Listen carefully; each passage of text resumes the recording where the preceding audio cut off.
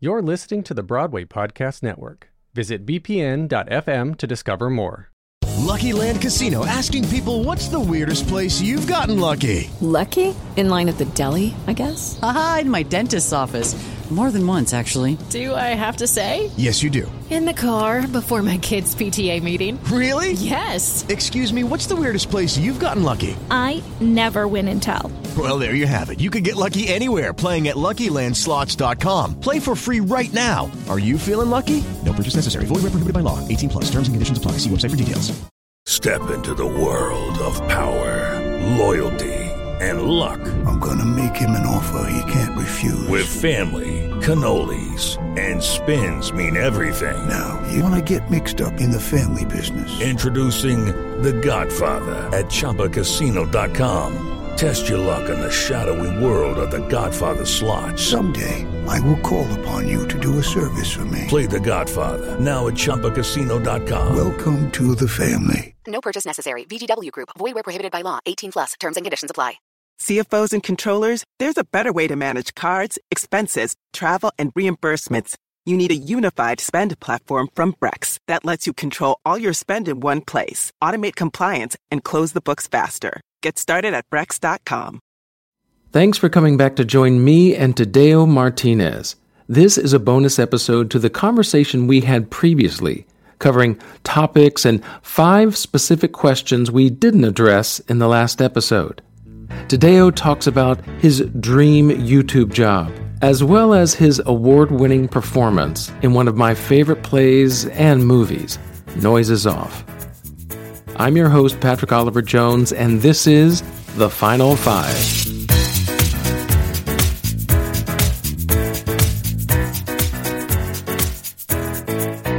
All right, Tadeo, here we are at the final 5 questions. Are you ready? Yes, I am. I think I am. Okay, because the first one is, if you could have any other job, if you could pursue any kind of career outside of the arts, what would it be? Okay, Patrick, I thought about this long and hard. There is a young woman on the YouTubes whose job is to go around amusement parks and try all of the food at said different amusement parks. And I think I would want to do that. It just sounds like, can you imagine, like, your job is to go to Walt Disney World, like the Magic Kingdom, and just eat your way through it. That sounds incredible. You realize that people do this without being paid to do it. They'll go to Epcot. They go to Epcot. They start at Mexico, which is where you have to start. You have to start at Mexico. That's what I hear. Then you work your way around all the way to Canada.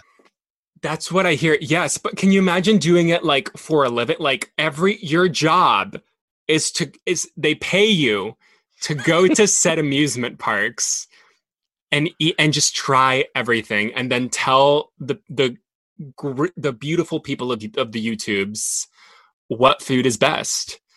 Now, I would only take that job if it also came with a full, like, gold platinum membership to a gym, because you'd need it. That, or like a coupon for Tums. No, you know what? If I'm demanding a contract, I want a personal trainer. There you go. That's what I want. Patrick. Yeah, it's like I'm going to do this for YouTube, and then you're going to give me a personal trainer. And then, yes, I could get down with that. All right. So now that you've eaten your way through all the amusement parks, yes. Number 2, what is a bucket list role or show that you hope to do once this pandemic is over? Oh my God. You know, this one is, this may be cheating, but because I've already done it, I just really want to do it again. Okay. I really loved playing Cousin Julio in Motherfucker with the Hat. I loved it so much, and I would love to do it again. No, I have those shows that would be my bucket list show. Like, this is how I die. I go right off into the sunset. This is the role I want to be doing. Yeah. What's that role? Well, for me, it's Man of La Mancha. I love that show. So I've done it 4 times already. So, oh wow! So I mean, if I could just like do a show, I mean, there are people that do sitcoms for 10, 12 years. For me, the musical that I would just do on and on and on would be Man of La Mancha. Oh wow! I love that show. Yeah. It is a good one. It's very good. So number 3, who do you look up to? Maybe someone, a mentor, someone that's inspired you along the way. I have a mentor who was my voice professor in college. Would this be singing? No, this was like accents and dialects, vocal coaching. She was also my vocal coach on Noises Off. So I've worked with her a lot. I love her so much. She's the most incredible woman and professor. And I've told her this. And just the way she walks, first of all, the way she walks into the room, just being unapologetically herself.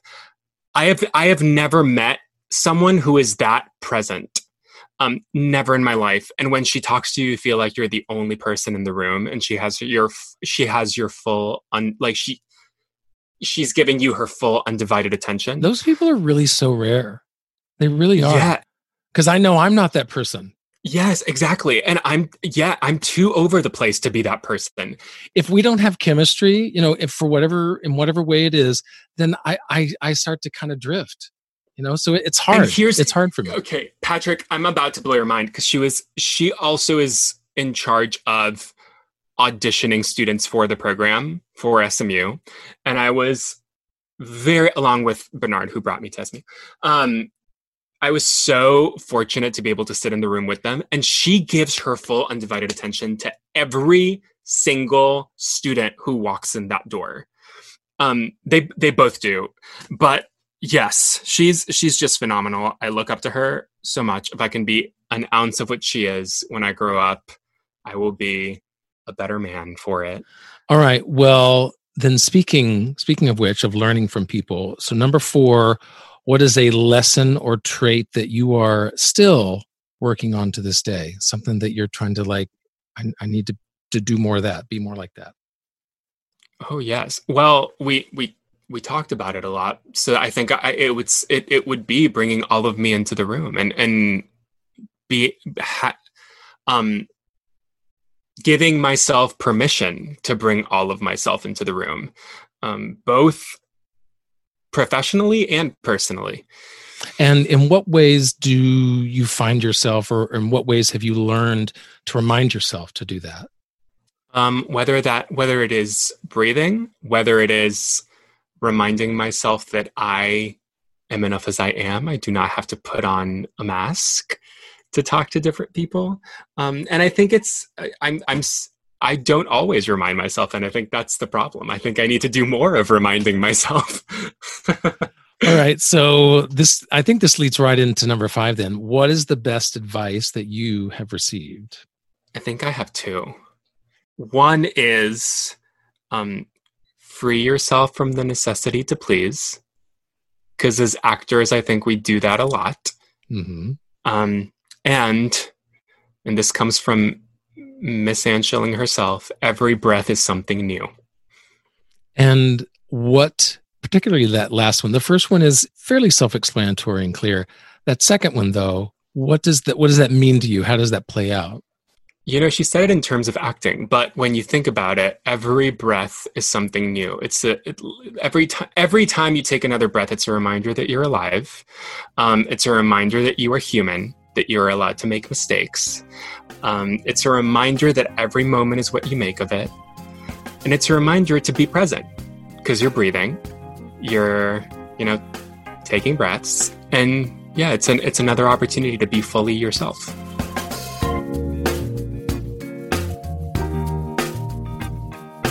One of those acknowledgments that you got in the Dallas area was that Theater Critics Award. And so talk about that show and then what this award was actually for. It was the best. It was at Theater 3, which is a small theater in Dallas, Texas, and they are the absolute best. So I was invited to audition for Noises Off because my directing teacher, Carlin Vaney, and who also directed me in a show at SMU, was directing it. So she invited a couple of us to come in for it. And she originally asked me to go in for Tim, who's like the handy worker. And I did. And I made a very big choice. And I made Tim gay. like very gay, because my here's the thing, Patrick, here's the thing. Let's you and I unpack this together. He's always he's always looking to please Lloyd. Yes, and right? anytime Tim, he's always calling him, and Tim is there. He's always there. He's, even when he's like falling asleep behind the sofa, he is still next to Lloyd. He tours the show because Lloyd asks him to. So I was like, I think that could be there could be a potential for a love story here, and a very beautiful opportunity for representation. So I just tried to make it very clear that I thought Tim was gay. And they did not like that. That did not go well with the casting director at Theater 3, which is fine, because we made the choice. And it is at least a logical choice. It may not be what the director wants, but it is a logical, it's like, yeah, Tim, even if Lloyd's not gay, let's just say that, but Tim just has a crush on him and wants to be. Yeah. And I thought the love story would bring an extra level of comedy. But yes, so we made the choice. And I was at the audition, and Cara, asked me to read for Gary, which is the part that I ended up playing, just because she needed someone to read with someone else. And I went in, and Patrick, I was awful. I was terrible. Which Gary kind of is too. Yeah, that's true. But I was terrible, like in character and out of character. Like, I was just bad. But then I found out later that the woman who had originally been cast to play Dottie, went to the director, went to Cara, and was like, I think you should maybe give it to Tadeo. I think there could be something fun here. The woman who was originally cast as Dottie, is a Latina. Her name was Christy Vela. I'm sure I can say this, and I'm sure I'm not going to get like attacked and sued by Theater 3. But she was originally gonna play Dottie, and so I think she went to Cara, and she was like, hey, it'd be fun, because also then we could have the Latinx love story, and we could like dabble in the art of Spanish. And Cara loved that. She was like, yes. And then Christy had to drop out of the show because she was directing another show, and they ended up bringing this incredible actress, Kristen McCullum, in to play Dottie, who is incredible and one of the loves of my life. Love her so much. But I stayed in the cast. I thankfully was not fired. Cut to the first day of rehearsal. Cara sits us down, and it's like, so here's what I'm thinking of. We have permission from the licensing company. The show usually takes place in London. Either they do two different London accents, or they do the same London accent. I think it's going to be similar to the movie, where the actors themselves are all American, but yet as soon as they get into the play, then they're in London. Yes. Or outskirts of London. Yes. Yeah. And then, but Cara switched it so that when we're out of the play, everyone was Texan and had a Texas accent. And then when we did the show within the show, we all had very bad British accents, because we were like a Texas traveling group. And she changed all of the like London locations to different locations in Texas to make it as though the show was touring in Texas. Brilliant. She is brilliant. Okay, and so we went in, we read through the first act, and then she came up to me, and this is the story about giving myself permission. She came up to me, and she knelt down next to me. She was like, Tadeo, what if Gary is Mexican? And the reason why, because I'd had conversations like this with her, and she was like, you always talk about not being able to find the words. What if Gary can't find the words because he actually can't find the words because this is his second language? And I was like, that is genius. Gary, for people who don't know, can't finish his sentences. So then it turned into, whenever I was Gary, I would speak in a very heavy Mexican accent. And when I would get mad, I would rattle off in Spanish.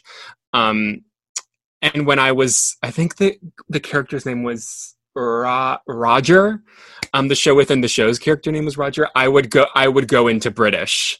And so it gave me this really, really fun character to dig into, and also a very difficult accents and dialects. Right. Yeah. challenge. You're all over the place then. Yes. But it was all because she gave me permission to bring all of me into the room, which again, at the time I was like, why didn't I think of that? Like, why didn't I give myself permission? That's kind of like how it happened. And then the Dallas Theater critics were very, very kind and named me as one of their favorite performances, which is very, very, very kind. Don't forget to subscribe to the Win Me newsletter by going to whyillnevermakeit.com. Hey, it's Leslie Odom Jr. here on the Broadway Podcast Network to tell you about the Rise Theater Directory, a program of Maestro Music. Rise is a national online resource designed to connect and empower backstage and administrative and creative theater professionals from underrepresented backgrounds.